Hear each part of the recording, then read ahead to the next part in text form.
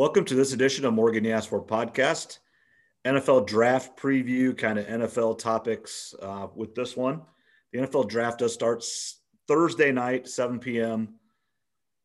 And I did read where Roger Goodell will be able to have a handshake and a hug if that draft prospect would like. He is fully vaccinated, and then obviously the players and stuff have all been tested multiple times and everything. So that's good. It's not an all virtual thing like it was last year.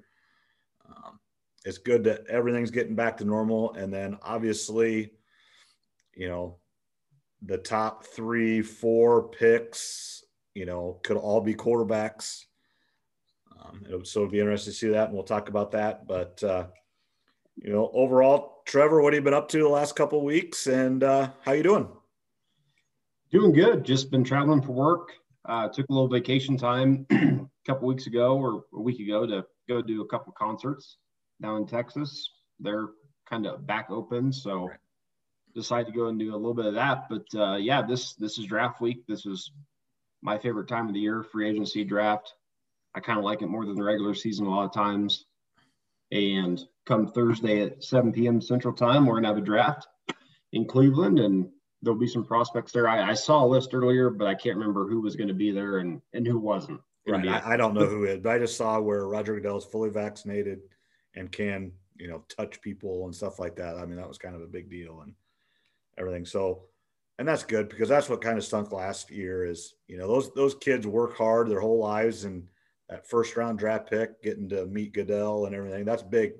That picture, you can, no matter what happens in their career or anything, that moment happened for them, and they can put it up on their wall and everything. And last year, those guys didn't get that, and that stunk. Yeah, last year they did it. I mean, considering the circumstances, they did a good job with all the virtual stuff that they had to do because that was all that they could do. But you're right. Now we're getting back to, I think, 20 or so prospects will be there. When their name's called, they're going to go across the stage, shake his hand. The Cleveland people from Cleveland will be there in attendance, cheering or booing, whatever it is, right? Depending on the pick and the team. So it's kind of going to get back to how it was. Glad they're doing it. I'm glad they're rotating the cities too. I mean, this is something that happened a few years ago that they decided, but this will be the first one again now after COVID or back in live person. Yeah. So they went Nashville. Was Nashville the last one? I believe so, because then it was supposed to be Vegas. Right. And they didn't have that. I mean, they didn't have that one. So I think the time off was between Nashville and then now in Cleveland. I believe that's correct. Yeah. So, let's just kind of go ahead and get to it. I think the number one pick, obviously Jacksonville Jaguars, Urban Meyer, new coach and everything, is a no-brainer. Trevor Lawrence is going there. I mean, I think they've already probably have everything figured out. I mean, I think it's literally just a formality. I'm guessing they've already got salary. Well, that's really not even a question anymore. It's just a slotted spot anymore. But, he got married and he got a bunch of gifts and stuff from the city and people there, and then he donated a bunch of money there. Is there any way that Jacksonville does not make that pick? I mean, 99.9% sure they do. The only way I could see is if Urban Meyer really loves Justin Fields, I guess, because he's from Ohio State. But no, I think this is – I looked on Fox Bet a couple days ago just for fun, and I think I had to bet $50 to win 5 cents on Trevor Lawrence to go to the Jags. So this pick is locked in. This is the reason Urban Meyer came back to coaching, I should say, first time in the NFL. I really have no reason to think that he's not going to succeed. Now, does that mean he's going to win a Super Bowl? I don't know. But I think Trevor Lawrence, and the Jags are going to have success. I expect them to have winning seasons, playoff appearances, playoff wins. Now, if you're asking me if they get a championship or not, I mean, that's kind of a tough one to say. But I think Urban Meyer and Trevor Lawrence work in Jacksonville. I agree. I just don't see – he's never lost anywhere he's been. I mean, now is he going to go out and go 500 and make the playoffs this year? I don't think so. I mean, I don't. I mean, I think he'll have more losses this year than he probably had in his Ohio State career. But give him 3 years and 3 draft picks and 3 sets of free agents, and he'll be okay. I agree with you. And I think they have like 10 or 12 draft picks right now. So, and again, they've got some good weapons on offense.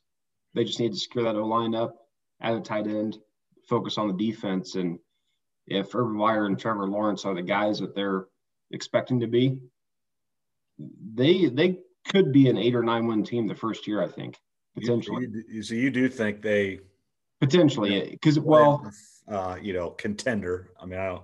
Depends on the year. Sometimes 8 and 8 get in, and sometimes not. But now we have an extra game this year. Yeah. That's why. Yeah, that's why I said that. That can be a topic for a little bit later. But now the teams are going to be playing 17 regular season games rather than 16. So, yeah, I'm not so concerned about the Jaguars the first 6-8 games of the year, because they're going to be getting into new playbook. It's a weird off season, but I'll be interested to see how they perform the second half of the season after they've had time to work together, and to see if Urban can adjust to the NFL schedule and his players can. Yeah, absolutely. I mean, almost, not to the same level, but kind of like what Tampa Bay did. They were not the same team first half of the season, and there was no one better the last half. And obviously the run to win the Super Bowl. They're not from a good team to a great team. They're from a bad team to maybe being a good team, but same idea. Mm-hmm. Number 2 with the Jets, I think everything I'm hearing is Wilson is who they like. I am torn, just me personally, just looking at the rest of I don't know who I pick. They're all have deficiencies. They've all, Wilson, he had one good year. I look at Mitch Trubisky for my Bears. He had one good year in North Carolina, number 2 pick. He is what he is. I mean, it's not, is he a horrible quarterback? I don't think so. I mean, but is he the game changer they want him to be? I don't think so. And then you hate to say this, but going to the Jets has historically been not good for any quarterbacks in the last 25, 30 years. No, it hasn't. I mean, Chad Pennington had some good moments there, but he never could get his arm and his shoulder healed up enough to really find out if he was the guy or not. For Zach Wilson, he reminds me of a more athletic Jay Cutler. Which, when I say that, I don't mean his personality is like that or whatever, but he has a really strong arm. He can throw off weird platforms, like he can throw from weird angles, which is good. But obviously, if you're getting picked 2nd overall, Jay Cutler had a solid career, but he never quite lived up to the hype. I think he was number 10 pick the year he was drafted, something like that. I think it was around 10. But yeah, the Jets is a tough situation. Joe Douglas, their GM, I think is a good GM. So he has that going for him. But if he's asked to start day one, it's going to be a tough uphill climb for him coming from BYU to New York. And I don't know. He seems like the most likely to bust, maybe, just because of where he's going, I guess I would say. Yeah, and I agree. I mean, I think if somehow Jacksonville takes somebody else and Trevor Lawrence goes to New York, I don't know if he makes it. I mean, it's just you almost used to say that with Cleveland. If he went there, it just wasn't going to work. Right. They've overhauled it. They've done a better job. And I know New York has tried to do that. They got a new GM, new coach. And so they're trying that. And maybe this does work out. But just, you almost feel sorry for the kid, I guess. Yeah, he could be a good kid and he could be a good player. But again, it's they don't have a lot of players around him. So not only are they need him to hit, they need their other draft picks this year to hit as well, and their free agent signings. So it's a tough ask, and I wouldn't be so surprised if the Jets are picking in the top 5 again next year. I mean, if he's not the answer, they'll be picking in the top 5, I think, again. Yeah, I agree. Number 3, 49ers have already traded. This has already been a trade to get up to number 3. Jimmy Garoppolo is still on the team, right? Yep. I think they'll keep him until the trading deadline minimum. Yeah. And then unless they get an offer they can't turn down during the draft or something. Right. But everything everybody's saying is they want a quarterback, and again, it's just who is it going to be? It's Fields, or is it Wilson, or is it Trey Lance? I mean, it's most of the ones I've seen have all been Justin Fields as the number 3 guy, so he's the guy. But if the order's different, then they have to take somebody else. Who do you think they want, and how important is this pick for Kyle Shanahan and his future and John Lynch's future in San Francisco? Well, to start first, who do I think they pick? I mean, the last 3 weeks, or the first 2 to 3 weeks after the trade initially happened, about 4 weeks ago, I guess it was, everyone thinks it's Mac Jones. That's everyone says it's Mac Jones for sure. That's the least intriguing to me, or the least exciting. It's tough for me to imagine them trading all those picks to go up and get Mac Jones. Because I don't think they would have needed to go to 3 to get him. That's kind of what I think. But for 2 to 3 weeks after that trade happened, that was all you heard. It's Mac Jones. It's Mac Jones. I personally think it's Lance or Fields. Now, I think the betting odds have switched to Fields recently. It was Jones a week or 2 ago. I've seen Lance just fallen, like not even top 5 pick now. Yeah, and I mean, one of them is going to probably drop out of the top 5. It's just the way it is. And to me, Lance is my number 2. That's the guy I like behind Trevor Lawrence. I like Trey Lance. But for the 49ers, here's what I'll say. I won't be surprised if any of those names are called, just because the last 4 weeks, that's all we've heard is those 3 names. So if this trade would have taken place the day before the draft and then they took Mac Jones, I would have been surprised. But now that we've had 3 or 4 weeks of talk of it, you've heard all 3 of those names. So if any of those 3 names are taken or selected, I'm not going to be surprised at all. What will surprise me, and I don't think it'll happen, is if they take Pitts or Sewell. Right. Some people are saying that, but I don't think that happens. I just don't. How do you take Pitts with the number 3 pick, and then you got 2 stud tight ends, which is fine. I mean, I just don't think you waste that high a pick on that position when you already have an all-pro guy. I agree. That's the only thing that's going to surprise me at this point. Otherwise, it's one of those 3 quarterbacks, whoever it is, not going to be surprised just because. Obviously they didn't earn that pick. They traded for that pick. But do you think they do take Mac Jones? Because that is a team drafting that high that doesn't have to have the game-changing quarterback, because they have other talent. I mean, they're not that far away as much as Jacksonville and the Jets and Atlanta. Oh, the 49ers are a Super Bowl roster. They're ready to win right now. So with Mac Jones, even though I don't think they would have had to go that high, maybe they were afraid somebody else would. They know that's the kind of guy they want.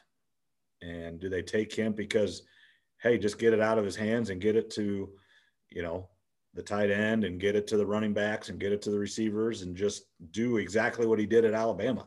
He wasn't asked to do anything but get it to your guys. Yeah, Colin Cowherd was talking about this a lot the last couple of weeks. And he doesn't like the Mac Jones pick, but the more he's talked to his people, and again, people might not like Colin Cowherd, but he's connected to a lot of pretty good people, and I watch him a lot, Pat McAfee, some other guys, and they know people, so that's kind of why you listen to him sometimes. And he was saying the thing about Mac Jones that makes sense is when Shanahan's had a healthy quarterback, the 1 year that he did with Jimmy G, he made the Super Bowl. Right. Other than that, Jimmy G can't stay healthy, so all he needs is a guy to stay healthy and play within the system, and they're probably going to be a playoff team at minimum, right? Let alone a Super Bowl contender. So he's like, I'm starting to understand why that might be the pick. He's like, it's not the one I'd make, but he's like, I get their point of thinking if that's who they take. And then he went to the Super Bowl with Atlanta as the offensive coordinator with Matt Ryan, who isn't a move around, do everything type of guy. He's a stand there and throw it around guy. So that's what they do, and that's what he does in his. He doesn't need Trey Lance in his system. No, he doesn't.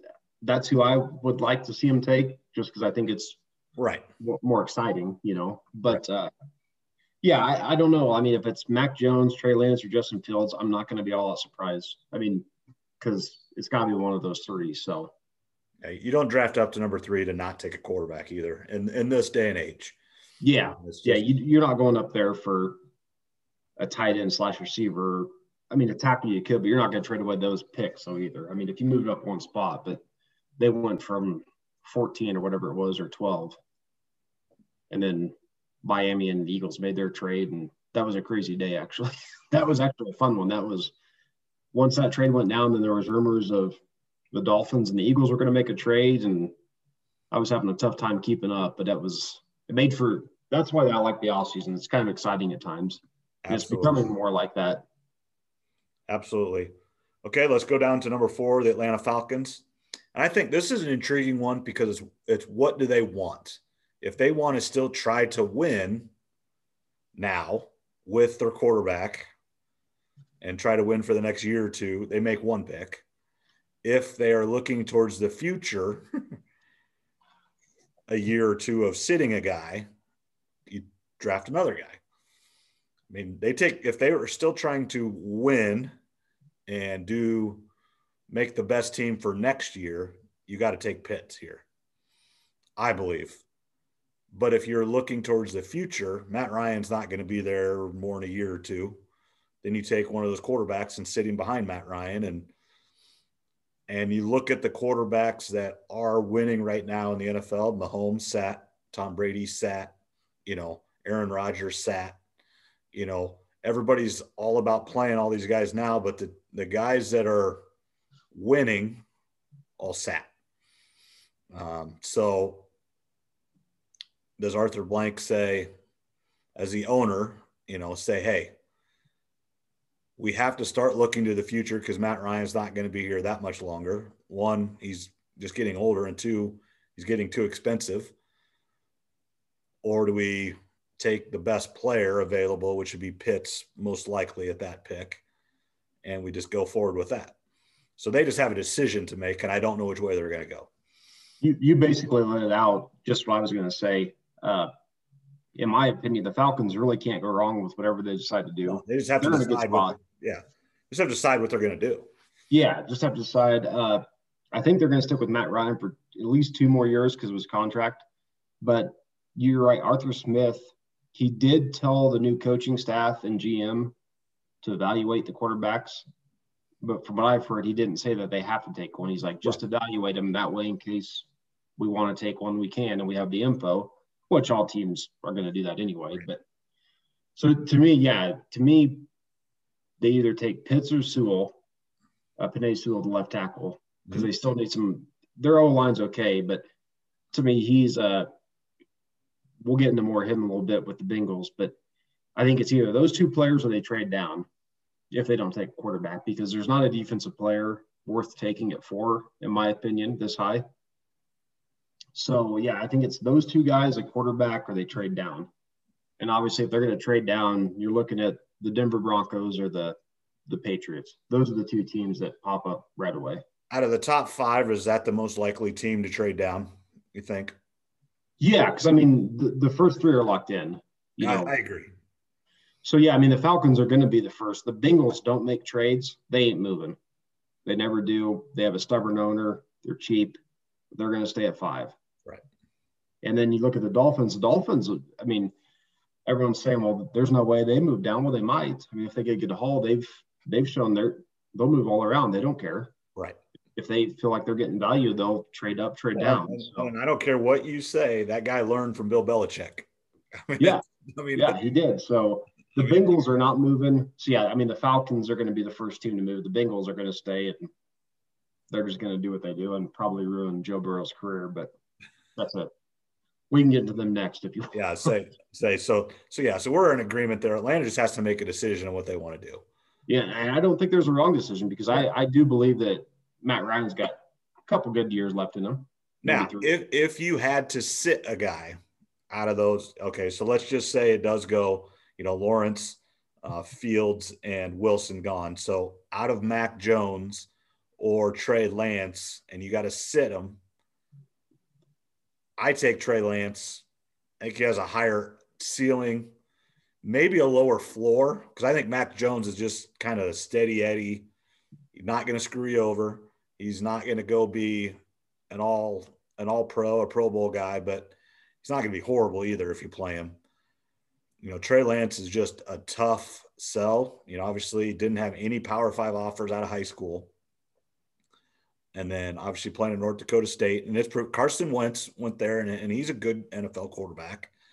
Had some struggles, but hopefully he gets revitalized in Indianapolis. But I think he was worth where he got drafted, and he's an NFL quarterback. But just Trey Lance is a little bit under the radar, and people don't know quite what they're getting. They played one game this last year, and that's not his fault. They literally did it for him. They wouldn't have played at all. So they tried their best.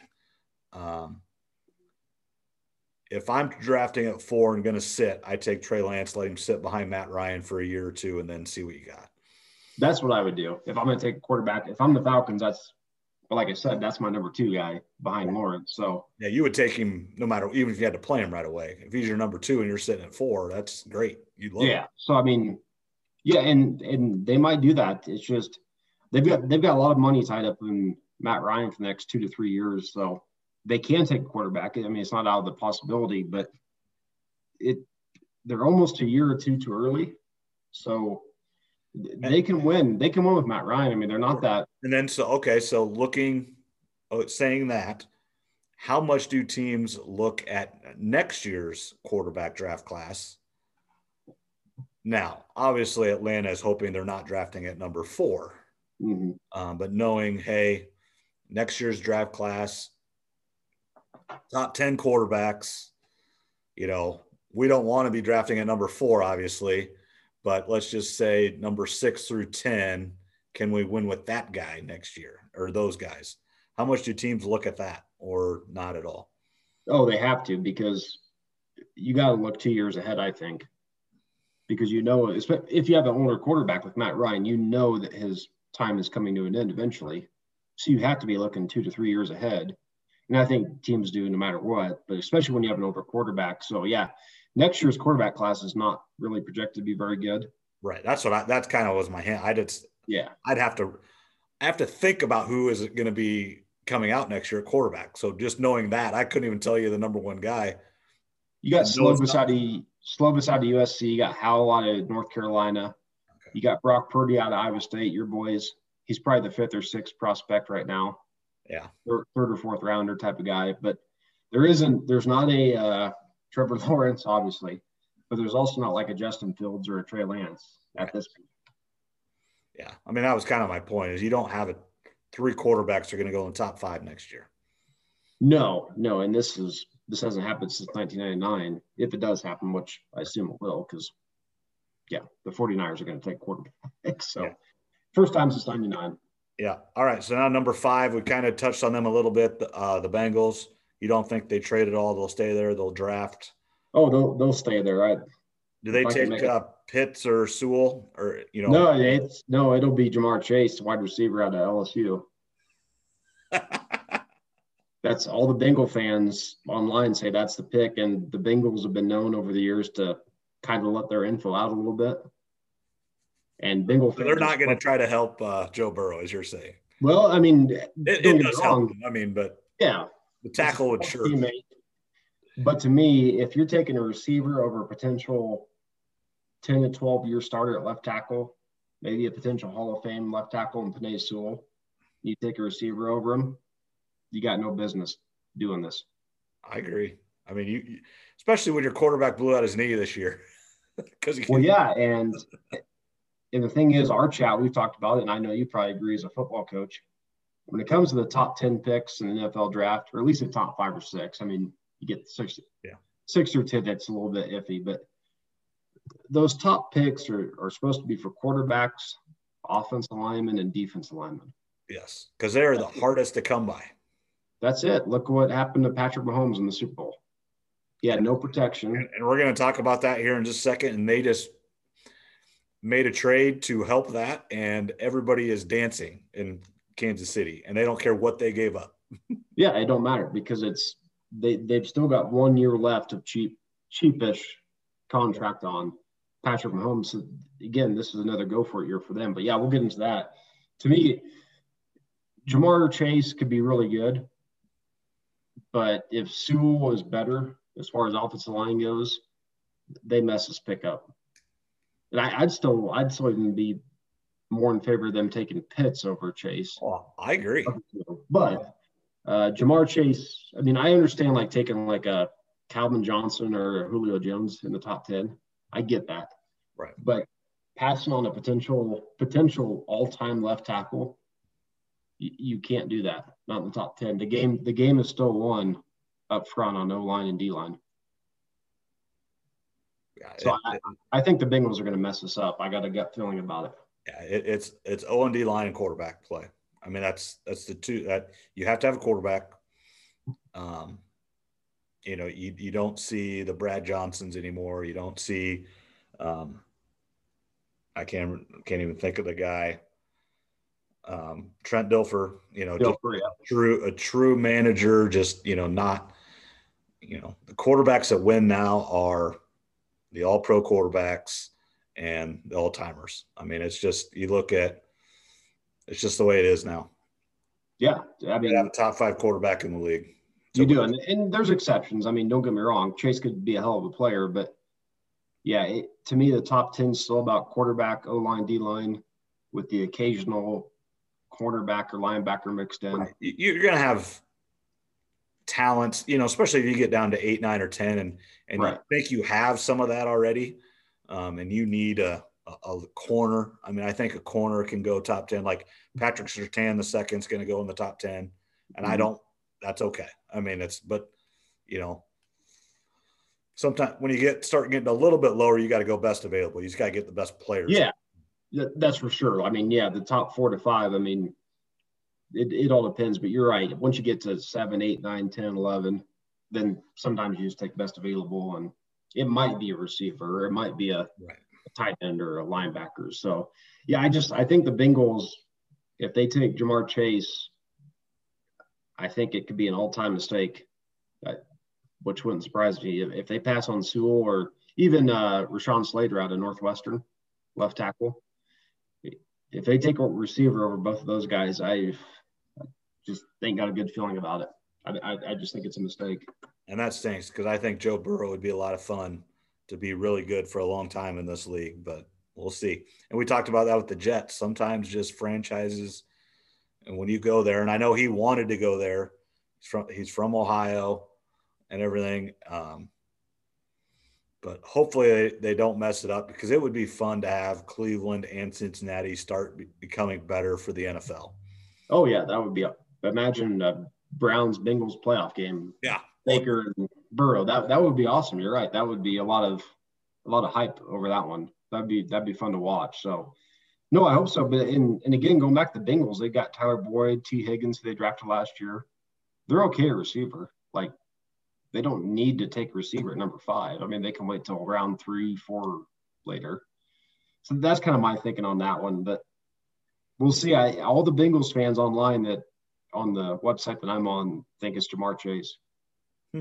That's the gut feeling. So. And that's where, I'm assuming it's Mel Kiper, but the top 5 prospects, he's number 3. And again, so he's a number 3 guy. You're drafting at 5. You don't need a quarterback. So I guess, understand it, but I wouldn't do it. Yeah. Again, he could turn out to be 1,000-yard, 10-touchdown guy. But again, like we talked about, the game's still won in the trenches after the quarterback. Yeah, all you do is look at the Super Bowl. Tampa Bay's D-line won that game. Is that simple? Yep. It wasn't Tom Brady. It wasn't Rob Gronkowski. It was the D-line. Yeah, Patrick Mahomes might be the greatest talent to ever play the quarterback position, but he had no time. So he was very non-effective. Right. And so, yeah, it's just we'll see. But, yeah, the Bengals are an interesting one there. It's kind of a stubborn organization, but the Dolphins picking next could be pretty happy, because depending what the Falcons and Bengals do, they could have 1 or 2 of the top 3 players left just waiting there for them. Right. So the Dolphins, everyone thinks it's either going to be Pitts, Chase, or Sewell for the Dolphins. It's whoever's available. Yeah. There might be two. And that's what's got to drive the people making these draft picks nuts, because literally you're sitting there at 6. You know you're going to get a good player, but you really have no idea who it's going to be. And maybe they do. Maybe they do know. I mean, in the inner workings, hey, one of their friends works for, the Bengals, and hey, this is our guy, and maybe they do know, but just that would still have to drive you nuts, because overall you really don't know who you're going to have. Between 2 or 3 guys, but you don't know. That'd drive me nuts. Yeah, well, and that's the thing. I mean, it's all a guessing game, and a lot of it depends on the teams ahead of you, whether they do. Well, yeah, and if Atlanta would trade, then that changes everything. And I think this is where it comes into mix. Let's just say, for example, hypothetical, the Broncos trade up with the Falcons for number 4, and the Broncos take Fields or Lance or whoever. They take quarterback. Right. And then the Bengals,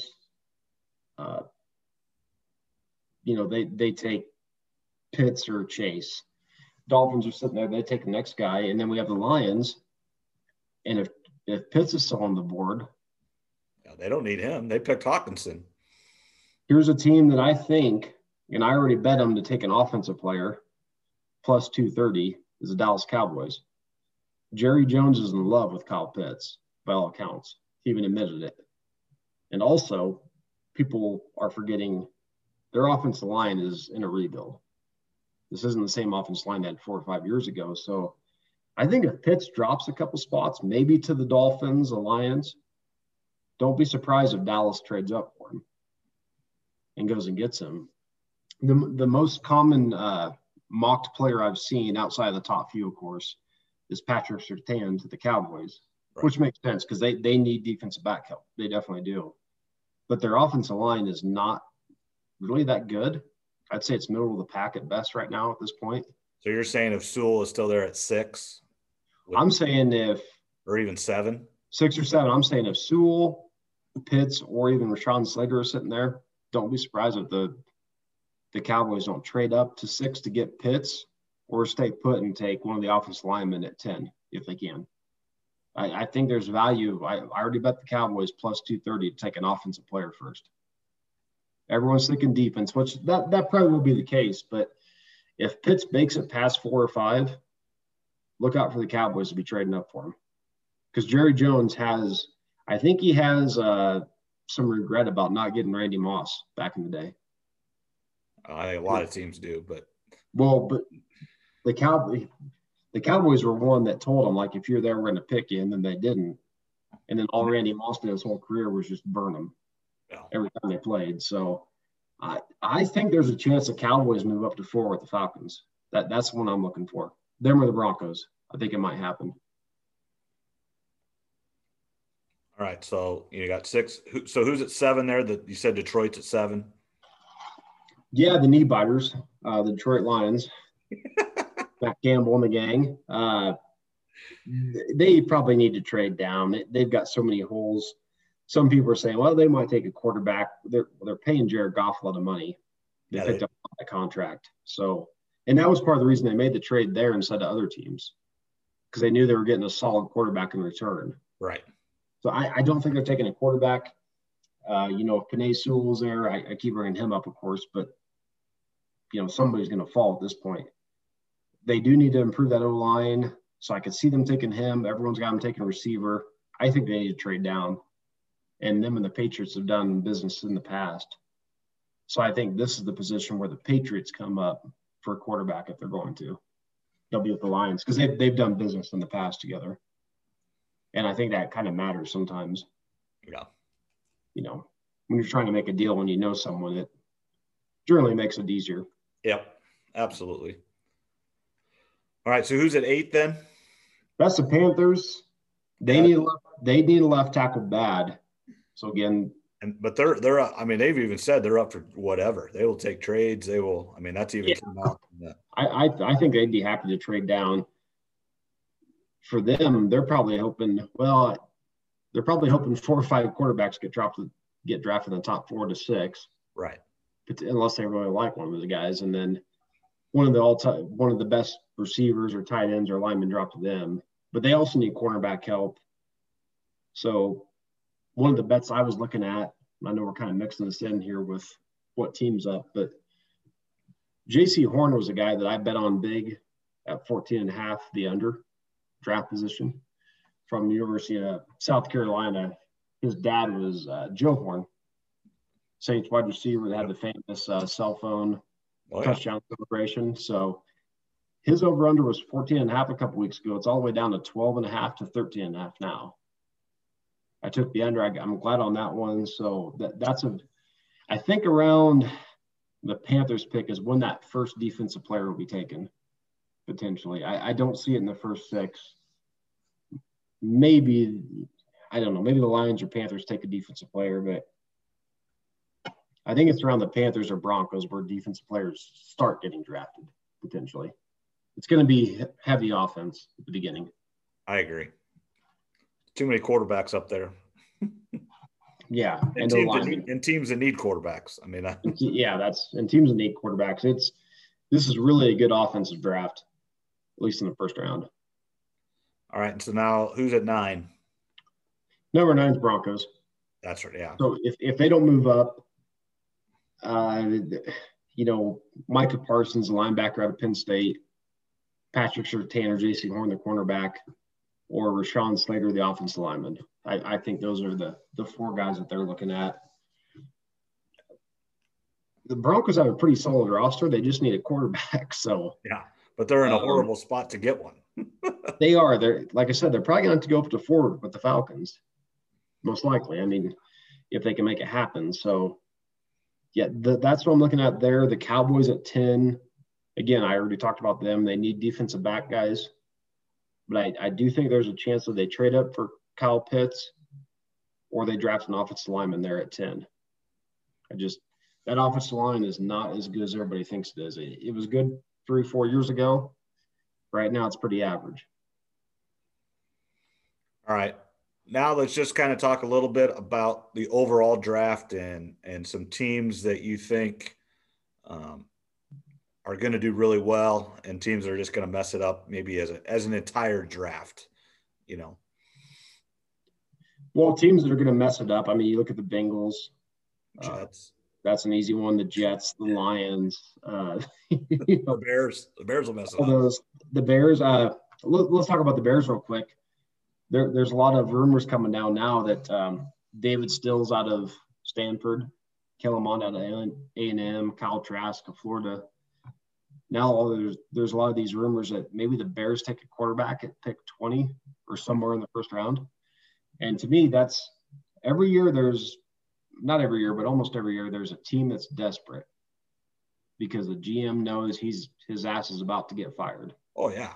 He's lucky he still has a job. We've talked about this before. I don't know. That's Ryan Pace and the Bears.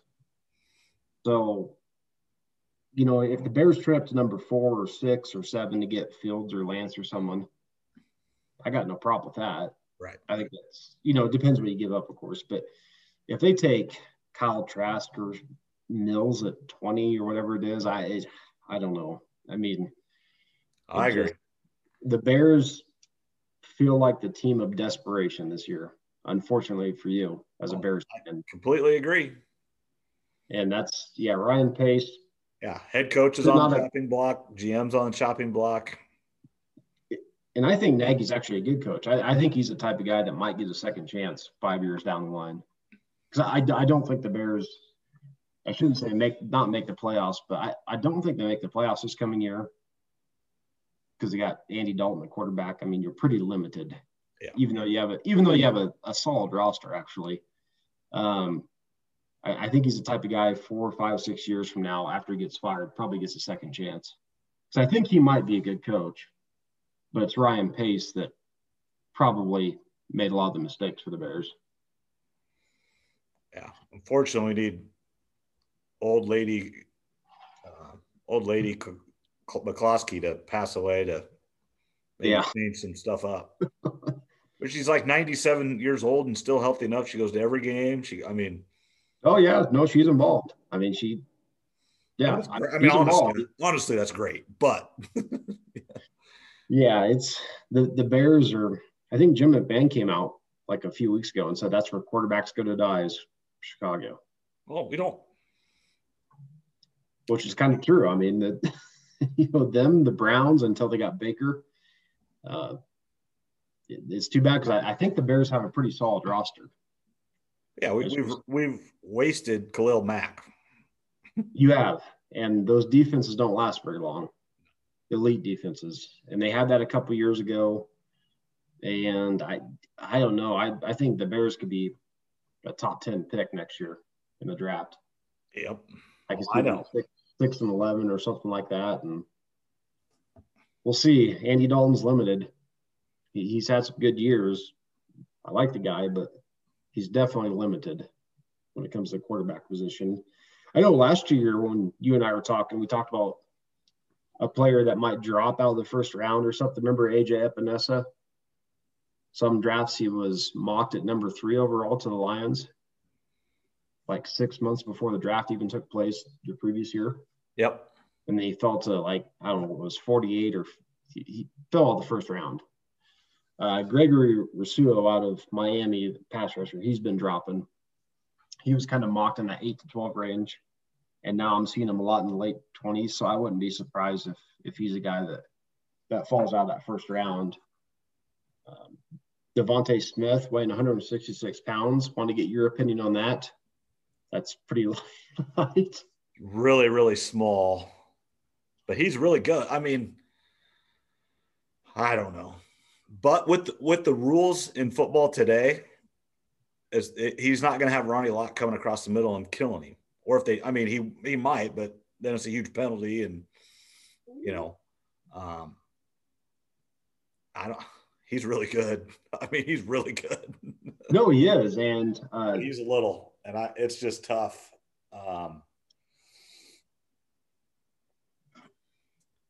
I think he's going to be really good and probably worth the top 10 pick that he's going to be. But is he going to be an all-pro and stuff? Probably not. It's tough. 166 pounds. I mean, that's light. I don't know if you listen to Joel Klatt at all, college football guy. I mean, I know who he is, but I haven't listened to him lately. Well, Colorado Buffalo. He's one of the best, in my opinion, when it comes to college football. And he spoke about Devontae Smith, and he said, NFL teams, there's probably going to be some NFL teams or coaches that they're stubborn, like we're going to put Devontae Smith on the outside. He's our number 1, and that's it. Don't do that. Number 1. No.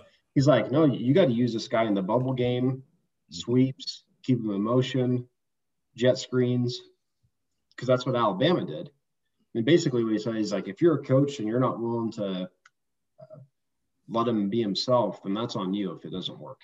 Right. He's a Swiss Army knife, and if you're only using one tool out of the knife, instead of all, look at him a little bit like Tyreek Hill. I mean, he's not that speed or anything, but just right. Do whatever you can do to get him the ball, but lining him up on the outside and running a go against the number 1 cornerback isn't how you do it. Yeah, if you just ask him to run the standard route tree every single play, then you're wasting his talent, I think, is what Joe Klatt was saying. I completely agree. Yeah, you bubble screen, bubble screen and go, and and then you hand him on a reverse, you put him in the backfield. I mean, yeah. No, he's got talent. So I mean, he's the type of guy you want to get the ball to him as many times as you can during the game.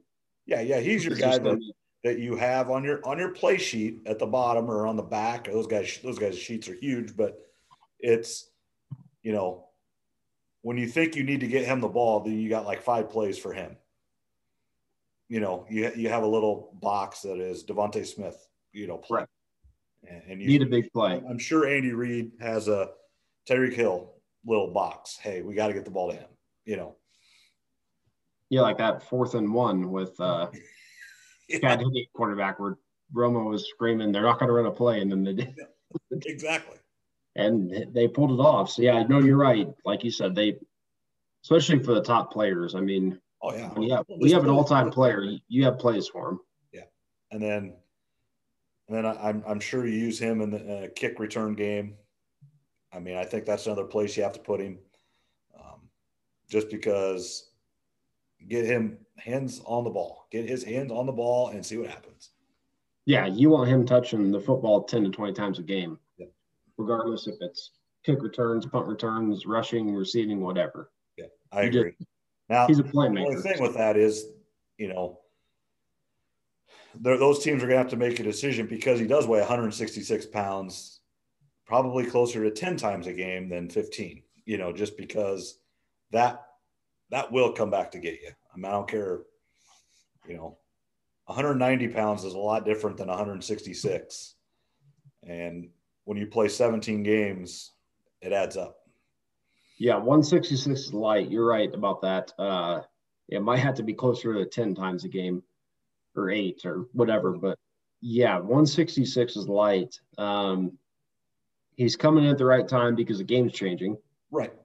I just don't know if the game's changed enough for 166 to last. That's How tall is he? 6 foot on the dot, I believe. Is he actually 6 foot, or is that what he's listed at? He was listed as 6'1", I believe, on the Alabama uh, roster sheet or whatever. But I think they measured him right at 6 foot because they always add an inch or 10 pounds. Yeah, I mean, I get that. I mean, Yeah. So being 6 foot tall, and he's skinny. I mean, there ain't a lot to him. I mean, even if this year he could play at 175, that would help. And then give him 2 or 3 years and I don't know how old he is. People just get bigger and stronger a little bit older they get. He'll be bigger at 25 than he is at 21, like he is right now. Oh yeah, for sure. He'll put on some weight and some muscle. But you can't get him killed in these first 2 years while he still weighs 175. Yeah, it's one. I was surprised, and then I wish I could remember. I was meant to look this up before we got started, but there was a slot receiver in the draft that they were talking about that came in at 146 of this year's draft. I'll have to look it up. God, I don't know if he played for Louisville or someone, a slot guy that they expect to go in rounds like 3 through 5. Tutu Aleo or something. One guy kind of in the same idea is Kene Nwango from Iowa State, who has never been the number one guy. He was a all-conference kick return guy. And I've actually been hearing that there's a lot of teams that really are intrigued with him to draft late in the game because he was behind, a top draft pick in, the guy with the Bears, David Montgomery there from Iowa State. And then obviously Breece Hall is going to be one next year, a top 3-round pick. Yeah. So he was never the guy. And then one thing that intrigues the NFL, he only had 175 carries. So he doesn't have the wear and tear that some running backs already do. And he played behind 2 really good ones. And he can help you in the passing game and help you in the return game. A versatile guy that doesn't have a lot of wear and tear, third down back-ish. Just kind of hearing that some teams have been really intrigued by him because of his speed. He ran really, really fast at the pro day or combine, whatever he was at. And actually, I think what's his name again, real quick? Huh? What's his name again, real quick? Kene Nwango. Yeah, I've seen him. I've seen him sneaking into like those 5th and 6th, 7th round. He's not a top 3 guy, or he's a late guy if drafted at all, but somebody that can make a team and help a team where no one's really ever heard of him outside of here, just because he never was a starter, never, but just because of who he was behind, which is really sad to say that you might have had, 2 or 3 running backs right in a row that overlap that are all going to be NFL guys. And Iowa State's had, like 3 running backs total in their history of their team make the NFL, Well, Iowa State's starting to put more people in the league. Next year will be the year where we talk about a lot of guys getting drafted. Yeah. This year I think there's 2 they got a safety and a D lineman, I think, too, this year. But Bailey should get drafted. The one safety, what is his name? He's not coming back. He could come, but next year will be the year. Yeah, that probably have 5-6 guys drafted next year.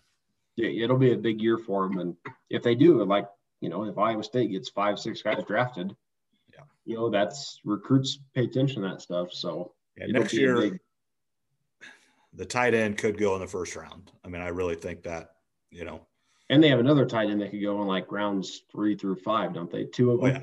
Chase Allen could too. I mean, I'm a little surprised he came back because he was a senior this year. He's a really smart guy. And then, he's been a little bit injury prone. His dad, Terry Allen, was a coach at Kansas and Missouri State, and so they know football, and so maybe they know that if you just go ahead and finish whatever you want to get done in school, go play 3-4 years in the NFL. That's just what it's going to be, and then go on about your business. But take advantage of your time right now. Right. Yeah, no, Iowa State's going to be – this year is kind of – for both Iowa and Iowa State, this year is kind of not as exciting.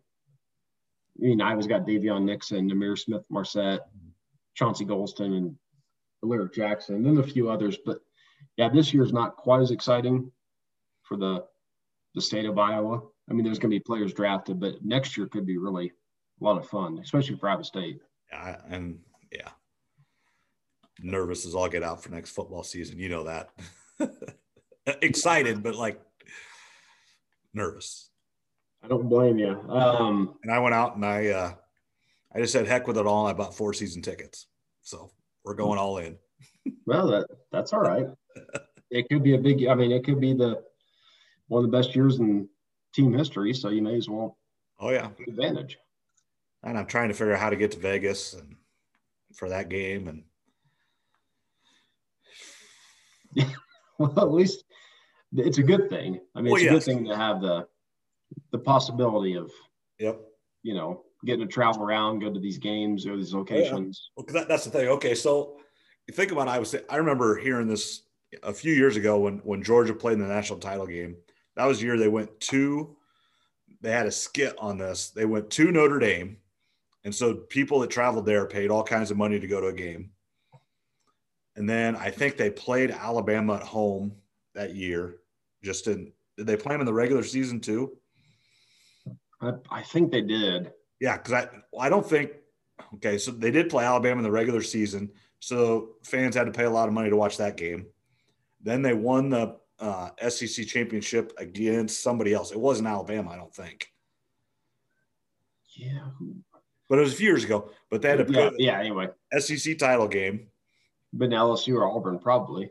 Yeah. And then they beat Oklahoma in the Rose Bowl, paid all kinds of money to go to – and then they played the national title game. So it had the Georgia rich guy or whatever. And then at the end of the year, he was poor and all get out because he had to pay to all go to all these games. Yeah, it's you. But yeah, I mean, I understand. I mean, and not that Vegas is playing Notre Dame, but, that's going to be a bowl-like setting for Iowa State. Mm-hmm. If everything goes the way they should be playing the Big 12 title game, and then you win that game, you have as good a chance as any to be in the playoff, and then, hell, who knows? It's crazy. Yeah, we know it's going to be out. I mean, we think we know, but we think it's going to be Alabama, Clemson, and then 2 other teams. Yeah. Whoever they are. Probably Ohio State, as long as they don't lose to, a weird game like they sometimes do. But, those 3, and then it's, right now, if you looked, it's Oklahoma, but somehow it's a winner of the Big 12. Right. And the Pac-12 is kind of out of the mix at the moment. Huh? Yeah, the Pac-12. The Pac-12's out at this point. So, yeah, I mean, no, it'll be a big year for Iowa State. It'll be a lot of fun. I mean, they've got players that are going to get drafted. They've got Heisman guys. So two of the top 10 Heisman preseason favorites. Yeah, I mean, I think I saw a ranking came out the other day that there's around 7 or 9 preseason poll. I mean, nobody knows right now because it's been a weird 2 years. But if Brock Purdy can get them to 9 or 10 regular season wins, well, we've never won 10 games in the history of Iowa State. Right, and then didn't get a bowl win on top of that. I mean, oh yeah, he could go from being a 4th round pick to a 2nd or maybe even a 1st. That's how things happen. Well, if he takes them to the Big 12 title game a year again, and they have the Heisman Trophy thing at normal time and normal, he's probably a Heisman finalist, I would guess. Oh yeah, because he'll be going against Spencer Rattler most likely. Right, and they would already played once, and then they're probably going to play again. Yeah, and that would be the grudge match. Right. Well, I'm maybe the correct. Yeah, but just the one that matters, really. The one that matters, yeah, because no one's going to worry. I mean, the game you can lose early in the year. You can't lose late. You can't lose late. That's for sure. So yeah, it could be him versus Spencer Rattler, and that could be for a Heisman position, winning the playoff, a draft pick. I mean, there's going to be a lot riding on that game if it happens. Yeah. And he wants that back because that throw he had to end that game, he wants that one back bad. I mean, you don't know what happens later on, but that was just a little bit premature. If there was 25 seconds left in the game, it is what it is, but there was still a minute and 30. Right. Yeah, if you only have one or two plays, then that's all you have. And you just do whatever you have. Yeah, that's definitely one he would like back.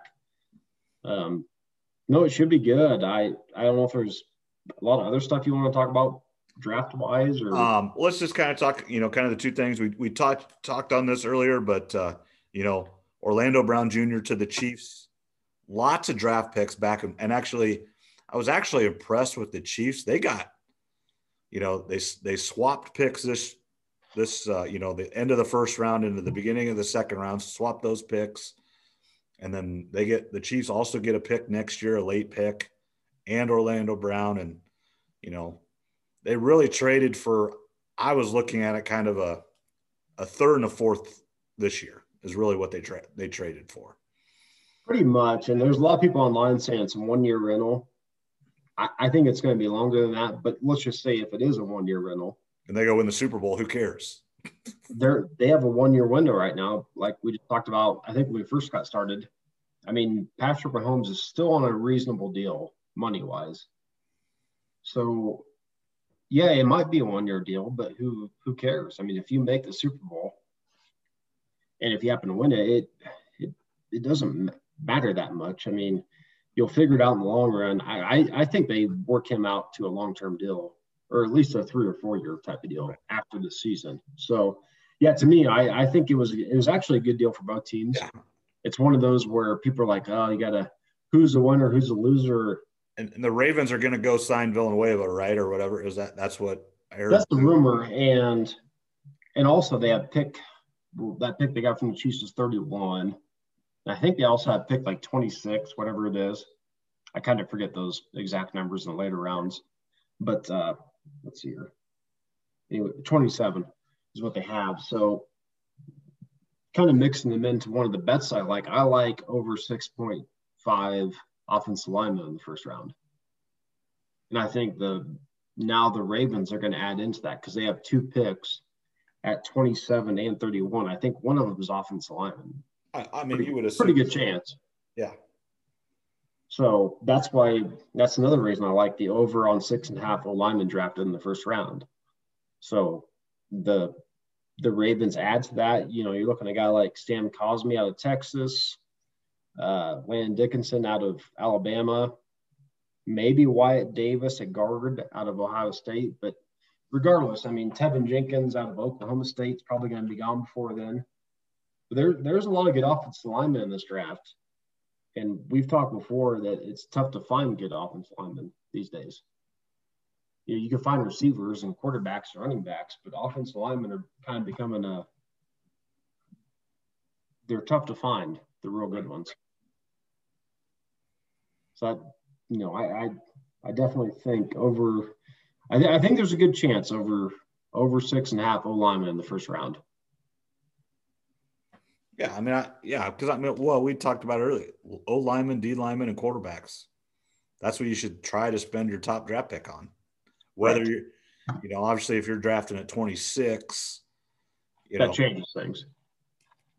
But getting an O line or D lineman, you're not gonna. It might not be the edge rusher or the offensive tackle, but if you can draft that guard that is your guard for the next 10 years, or that interior lineman that's your guy for 5 years that just plugs everything up.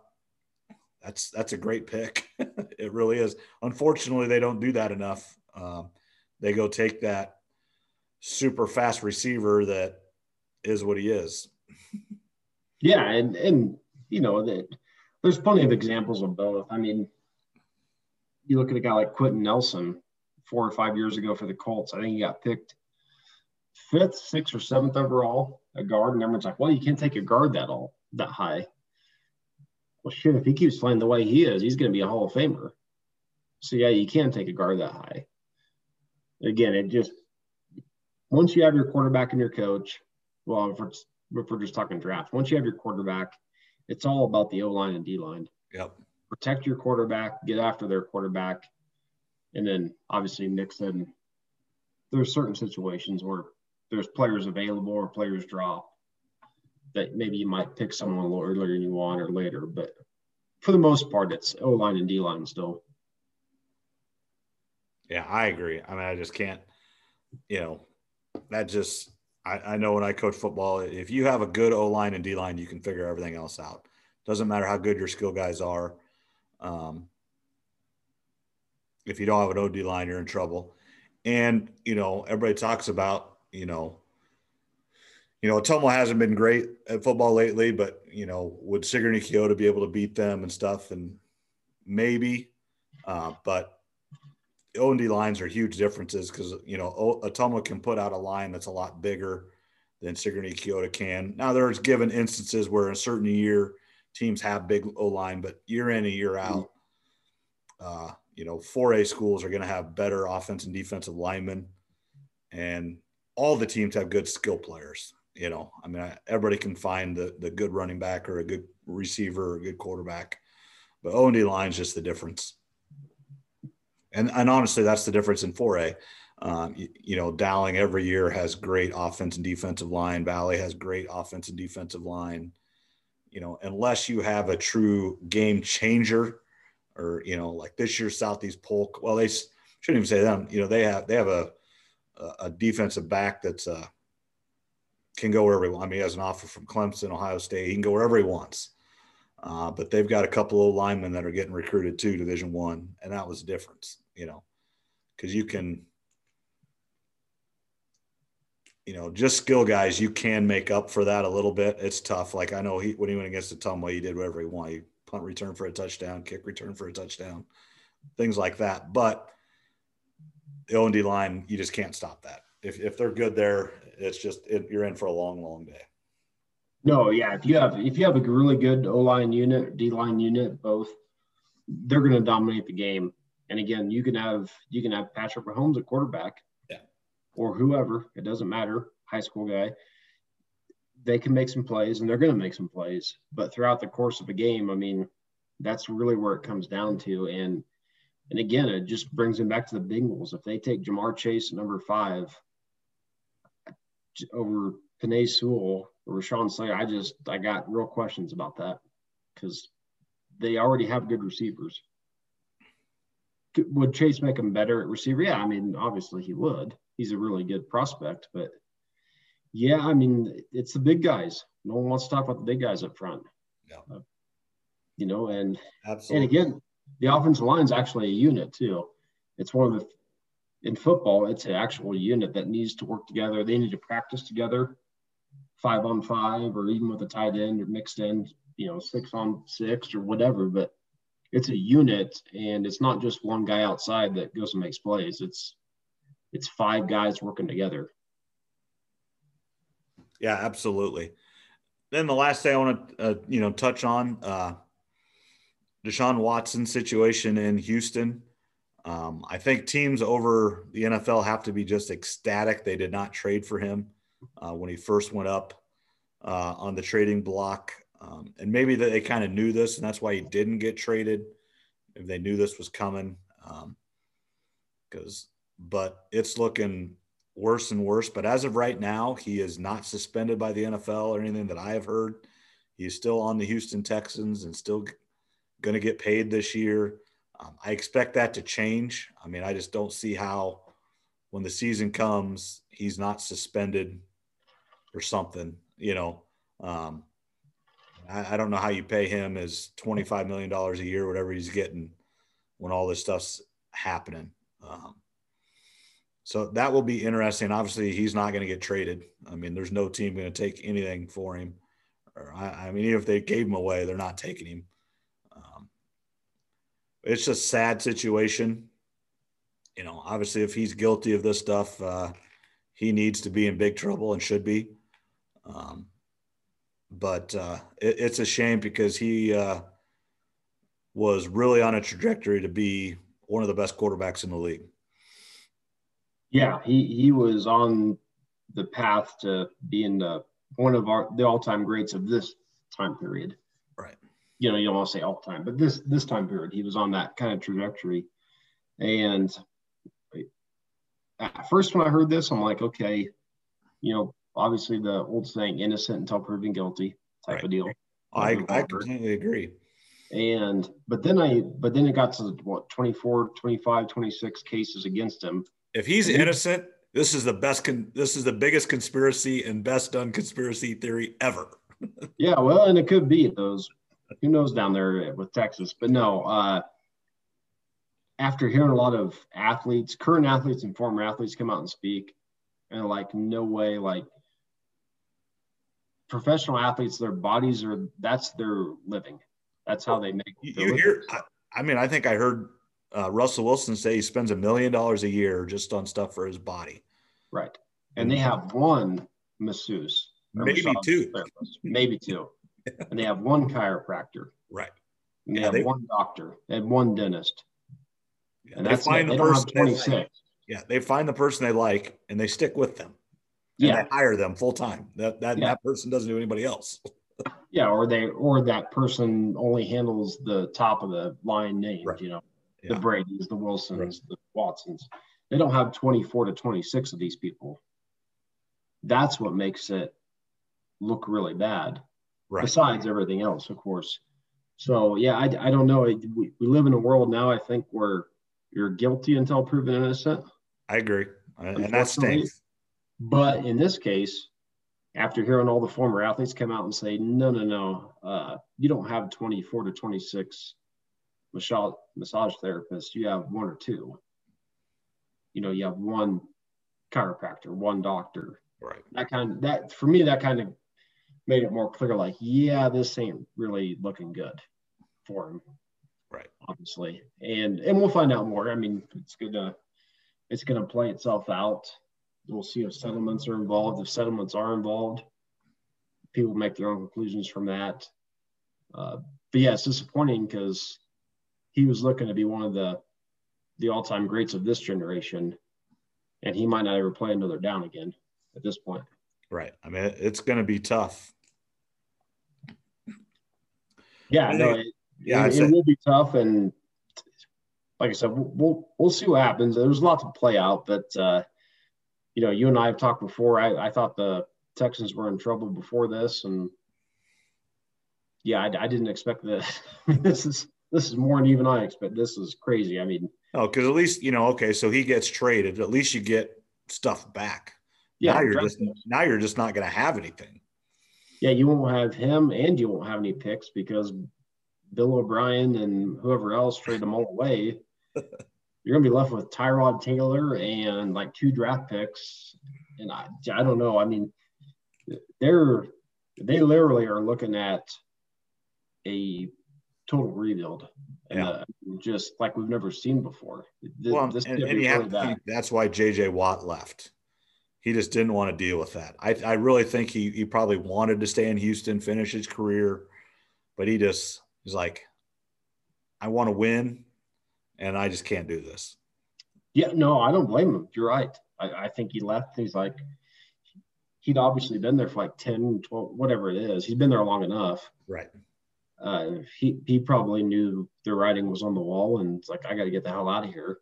Yeah. Like, this is a sinking ship type of deal. Right. So, yeah, good for him for leaving. I don't know if the Cardinals are going to be a Super Bowl contender. They might be. They're an interesting team. We'll talk about them some other time, I suppose. But, yeah, good for him for getting out of there. He deserves to go somewhere else, see what happens. Maybe he made the right decision, maybe he didn't. But it's definitely going to be better than Houston. Right. And whether Arizona wins or not, he'll enjoy it. It won't be just a complete sinking ship, as you called it. And I completely agree that I have to deal with all the questions. And this is going to, when they start having media, did you see anything? Did you hear anything? Do you know this stuff was happening? You know those guys are going to get asked that. And he still might get asked at some just because he was there, but it won't be every day like it would be in Houston. No, it won't be every day, but you're right, though. Those top players on both sides of the ball are going to get asked that every day for a while. I mean, eventually the question will stop, but yeah, it's good for him for getting out there. You know, when you and I first started doing this, I said I thought the Texans were in trouble. Yeah, you've been not on them for a while. But this was more than anything I expected. Well, no. I couldn't have even predicted this. This is just insane. I don't know. I mean, this Texans team might be worse off than the expansion draft that they had before they were even a team.